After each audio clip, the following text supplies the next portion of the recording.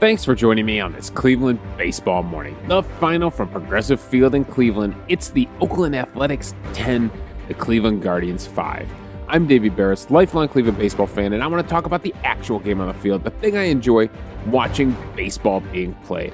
And you know what? It sucks, but it's baseball, right? You're going to lose 70-some games. Like, it's going to happen. And the Oakland Athletics were on a 10-game losing streak. They were going to win again. It was going to happen. We talked about this. We talked that getting 3 out of 4 from this series is probably what you're looking for. All right, well, it's 2-1 right now. We go out here, we win this Sunday morning game, this bizarre 11:30 start so that we could be on national television on the Peacock streaming service. And it's fine. You win 3 out of 4. It's fine. Unfortunately, yeah. And the thing that sucks about this is that we were set up to win, right? That's the thing that hurts. If they had just come out and beat us from the first inning, it probably wouldn't have hurt as much. But the fact that we did everything we needed to do to win. We had a rally. We tacked on an insurance run. We had the lead going into the 7th. We had arguably our best pitcher on the mound, with runners on the corner and nobody out to try to shut them down.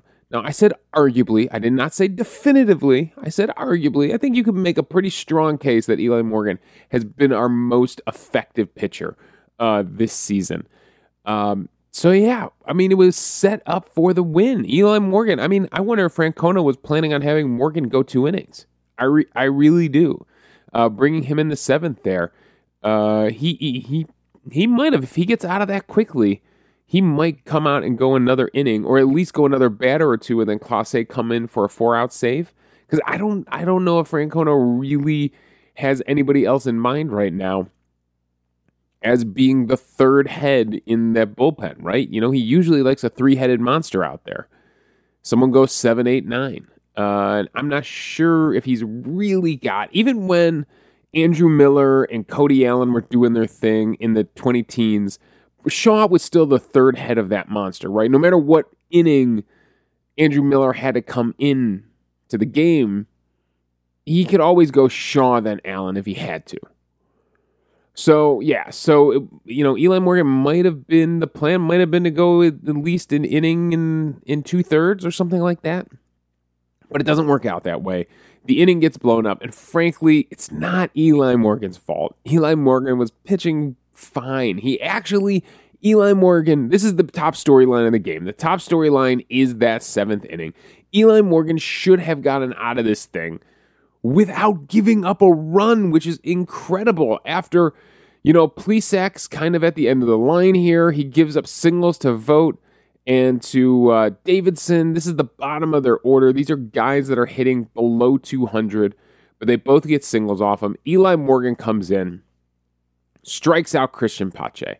Pache, who is doing terrible in his first season at Oakland. He was the centerpiece of that trade for Matt Olson, and I'm sure Oakland fans are like, really? This guy's going to develop? He had 3 strikeouts on the day. He's hitting 162 with a 433 OPS. We all know what we'd be saying in Cleveland if a guy was hitting 162 with a 433 OPS. So he strikes him out, goes with, frankly, doesn't even put that many on the plate. He throws a first pitch fastball to get that called strike. Then he goes away, he misses way away with a fastball for ball 1, gets him to change up gets him to swing at a changeup below his knees, and then blows him away with a fastball above his head. So really makes Pache expand the strike zone, and that brings up Tony Kemp. And Tony Kemp would chop one to first base. Naylor fields it cleanly. Give Naylor credit because he's playing, he's holding the runner on the bag, so he's in a little bit. So he's got to field this one, cleanly. And something in his footwork, they said on the broadcast, was he trying to tag the runner coming off of first base? I don't know. It was strange. He ends up trying to throw the ball to second, but his footwork gets all messed up, and he ends up basically standing square to... He takes a step but doesn't throw. So he's standing square to second base with his hips square, his feet square, and then he tries to flick a throw. And you're always going to launch a throw when you do that. Like, that's terrible footwork. So he throws it over Ahmed Rosario's head. The run comes in to score. Runners on first and second. Still 1 out. That would have been a double play to end the inning with nobody scoring. He came out of the bullpen, runners on first and third, nobody out, with a 3-run lead, and that would have shut him down right there. But instead, the error lets the inning continue. And now Naylor, is probably thinking, Eli Morgan is probably thinking, like, fine, all right, it's a 5-3 game. We still have a 5-3 lead, all right? It's not like the error gave up the whole inning. We could still get out of this thing. He strikes out Ramon Laureano on 5 fastballs, just pumping fastballs by him. He was in love with the fastball yesterday, threw a ton of someone who throws the changeup a lot. He ends up throwing 19 fastballs to only 4 changeups, and it would get him in trouble here. You're going to see this in a second. It's going to get him in trouble. So I don't know, maybe he wasn't feeling the changeup. Maybe they something in the bullpen and he just decided to throw a lot of fastballs. When he came into the game, he said, hey, I'm throwing fastballs today. I don't know why he threw that many fastballs. So he strikes out. He blows away Laureano. Now he's got 2 outs. Bethancourt jumps all over a first pitch fastball. Clearly, he's standing in the on-deck circle going, all right, it's a fastball. Sure, let's do it. So he hits a single on a pitch down and in. And so it loads the bases up. It loads the bases up for Seth Brown. And he thought he struck out Seth Brown. Again, almost all fastballs. Starts him off with a fastball, frankly, right down the pipe that he swings through. He's lucky that he swings through that one for strike 1. Throws him a changeup down that he lays off below the knees for ball 2. Or for ball 1, second pitch, ball 1. It's a 1-1 count. Goes, misses high with a fastball for ball 2. So now we got a 2-1 count. Throws him another high fastball that he foul tips. So now we've got a 2-2 count. Now he's got him where he wants him. And he goes for an inside fastball. Tries to burn him on the inside edge to the left-handed hitter. And he does. We all saw it on the broadcast. We wanted that to be strike 3. We wanted him to ring him up. He just couldn't do it. This thing is technically off the plate. It is. It's just off the black, inside to the left-handed hitter. I know we all wanted that to be strike 3. He got it up to 94 miles per hour, probably the hardest pitch he threw on the day. And he just couldn't get the call. It's a hell of a pitch. And you know what? Probably 75% of the time, you're going to get the call. Because even the umpire's eye levels at this point have to be raised with all the high fastballs that Eli Morgan was throwing. So to drop one in right at the belt, right on that inside edge, yes, 75% of the time you're probably going to get that call. He just doesn't get the strike 3 call. He tries to go back up with a fastball to Seth Brown. And Seth Brown absolutely destroys it. 107.8 miles per hour, 408 to the seats in right field. It's a grand slam. It jumps Oakland ahead by 2, makes it a 7-5 game, and suddenly Eli Morgan has his first blown save of the season. Now, I'm not exactly 100% sure why. I think we talked about this earlier in the series because Seth Brown keeps hitting extra base hits off of us, and I don't know why we're going up there. He had already hit a home run from up there before in this series. I don't know why we keep going up. He has a decent exit velocity up there. Now, he doesn't have that many. He's got a couple of barrels from up there. He doesn't have that many. Not like he has he's never had a home run in that zone this season. That's the first one middle up that he's had all season. But, frankly, he's only had 1 hit from up there. Most of his hits come from middle of the plate and down and in.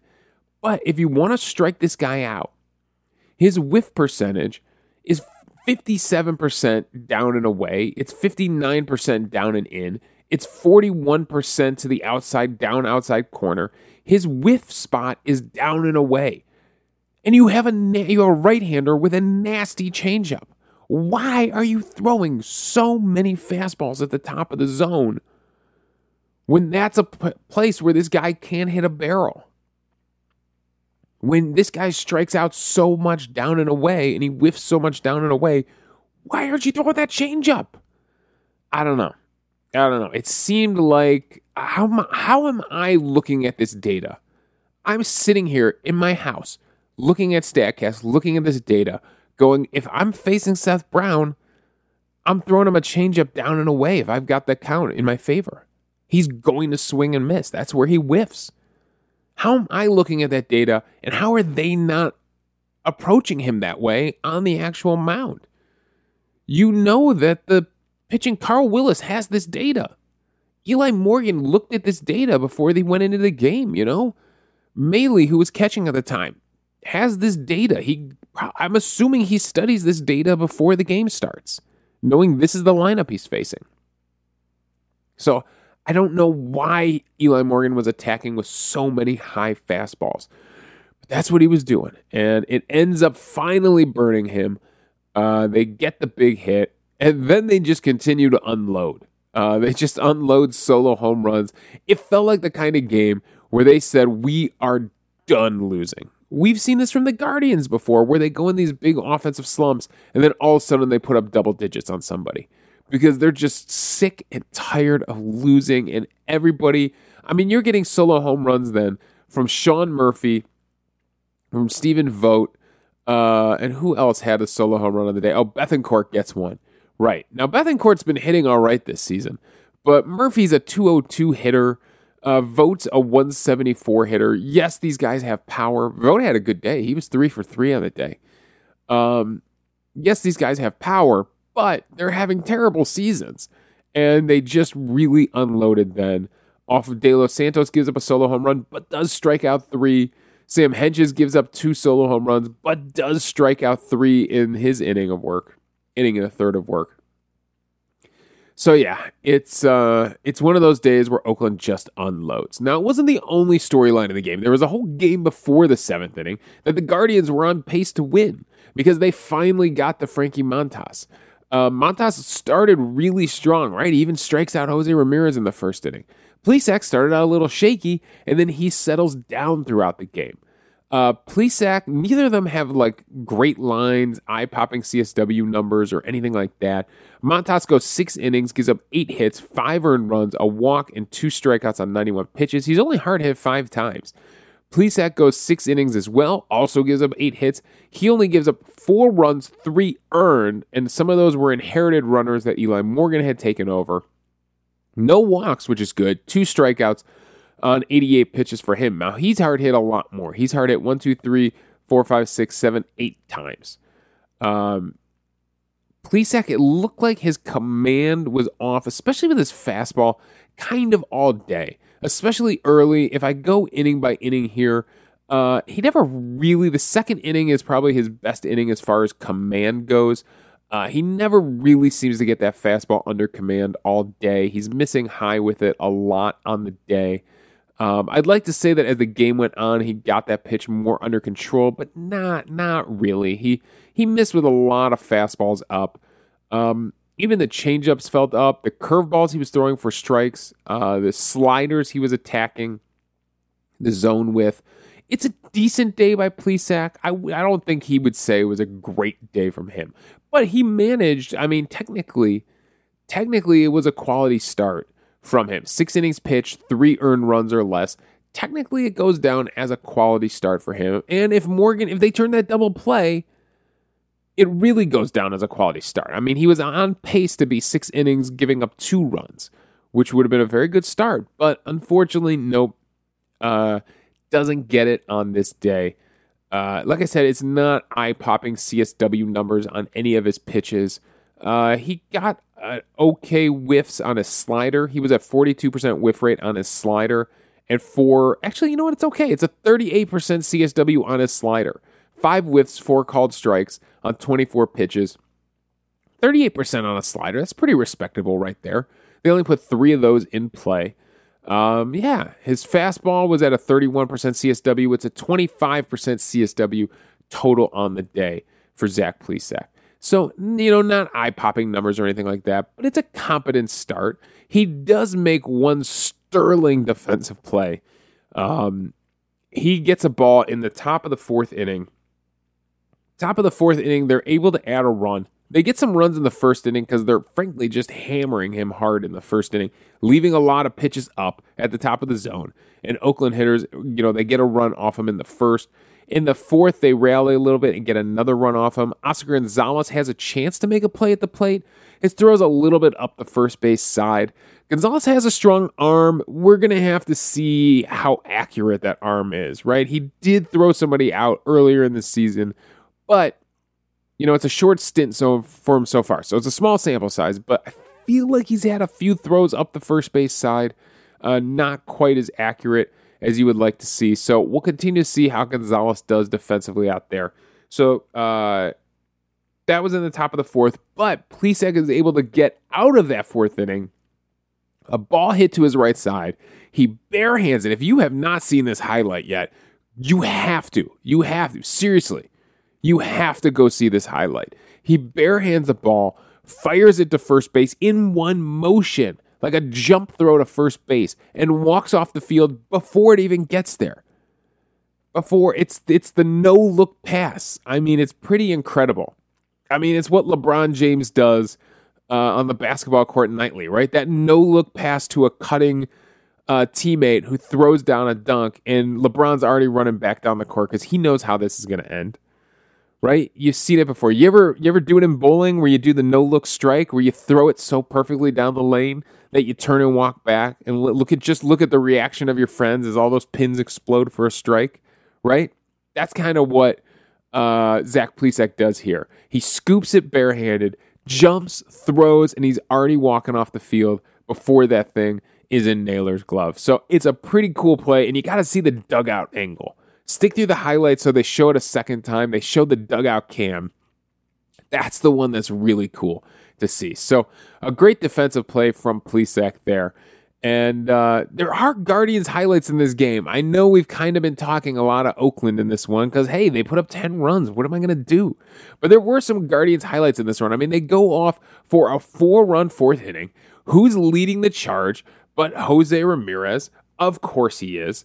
It's a really, really good inning, and you thought this was going to be the kind of thing that gets them back in the game, that kind of wins the game. So with one out, Ahmed Rosario singles into left field. A nice line drive single from Ahmed Rosario. I know those things don't make his, StatCast page look spectacular, but if you're just watching the game on the field, I'll take singles from Ahmed Rosario. When he's on the base path, good things happen, and that's what happens here. Jose Ramirez somehow chops one through the right side, right? It gets past the first baseman, under the second baseman, into right field, and somehow he runs this thing out for a double. I don't know what Ramon Laureano was doing out there in right field. Frankly, I don't know what he was doing all day because he gets ejected from this game, arguing with the umpire at first base from the dugout. Like, Laureano had himself a weird day. But he kind of hesitates with the ball, and Jose Ramirez does not hesitate on the base path. He takes second base, and then the throw gets deflected by Tony Kemp, kind of rolls into no man's land. Ahmed Rosario comes in to score, and Jose Ramirez hustles all the way down to third.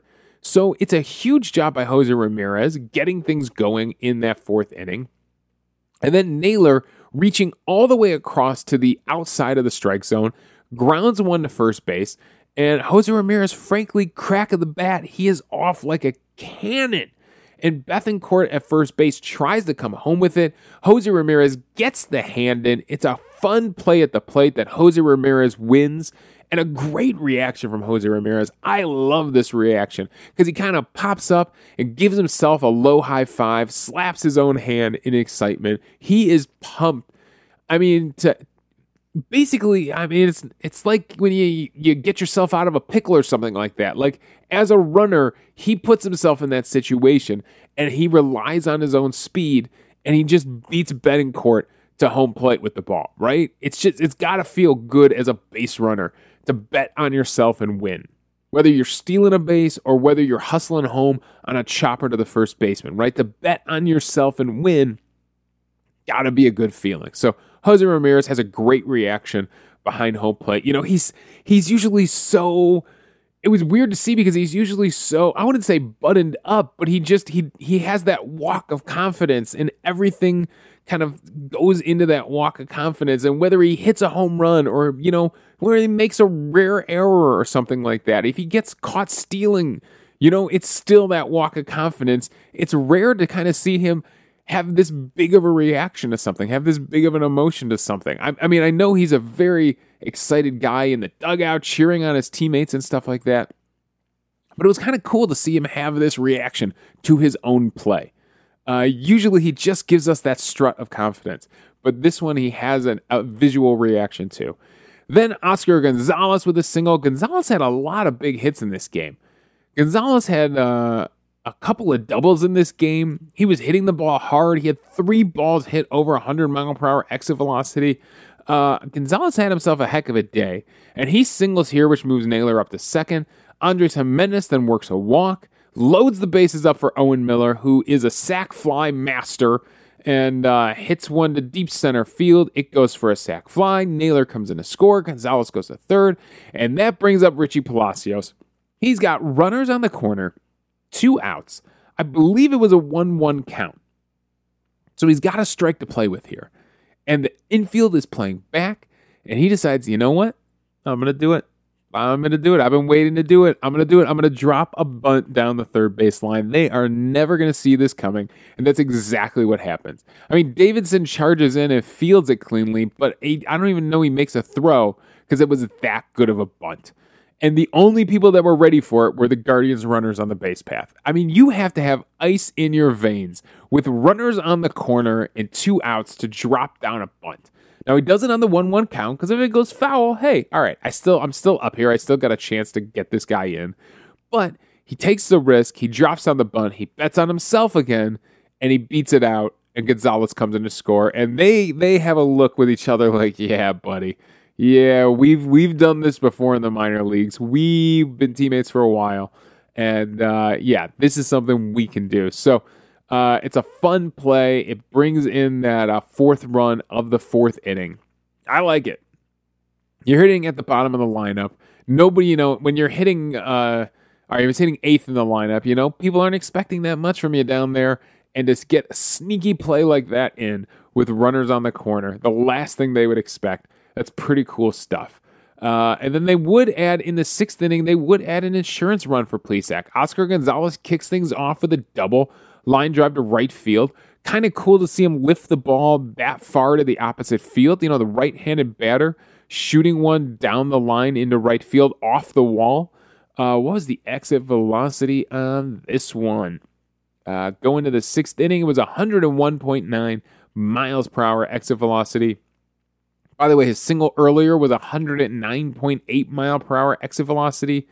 And where does his second double come in? His second double comes in the 8th inning at 108.4 miles per hour. Unfortunately, it was with 2 outs, and Jimenez would strike out behind him, so they can't turn it into any runs. But yeah, hitting the ball ridiculously hard. Jimenez would ground out, but it would move Gonzalez up to third. And then Owen Miller doesn't have to hit a sac fly this time. He's able to pull a double down the left field line. So it's nice to see Owen Miller get an extra base hit here. And it brings in Oscar Gonzalez to score. So they put up an insurance run. Unfortunately, it wasn't insurance enough. I mean, a 5-2 lead felt pretty good, but it just wasn't enough on the day. So they get us. Oakland gets us. It's going to happen. The Guardians played a good game until everything unraveled. I would say, until they're with 1 out in the 7th inning, the Guardians were playing a really good game. From that point forward, not so much. It falls apart. Oakland, has the revenge. Not just the revenge on Cleveland, the revenge on everybody that's been beating them over this 10-game losing streak. So, streak's over. We come back to the ballpark. We play it again. And we see what happens, right? Do the Guardians get back to their winning ways? Do they finish off this set against Oakland? This is the one we need, right? This is the one we really want. This makes it a 3-1 series, is a much, much better outcome than splitting this series 2-2. So let's go out and win this thing. It's going to be Irvin for the Athletics going up against Quantrill. I've got faith in Quantrill to finish this thing off. Now, Irvin is a left-handed pitcher. So, is Francona going to do that thing he does where he sells out the bench against a left-handed hitter? I would expect to see Mercado or Clement or both in this lineup today. Which left-hander is going to get a chance? Naylor at first base. Jimenez, is he going to get a chance? Kwan, which of the left-handed hitters is going to get to stay in the lineup? We'll see. I mean, it's an 11:30 game. I mean, they don't have the lineups published yet, but the lineups are going to be coming out any minute now. They're going to have to.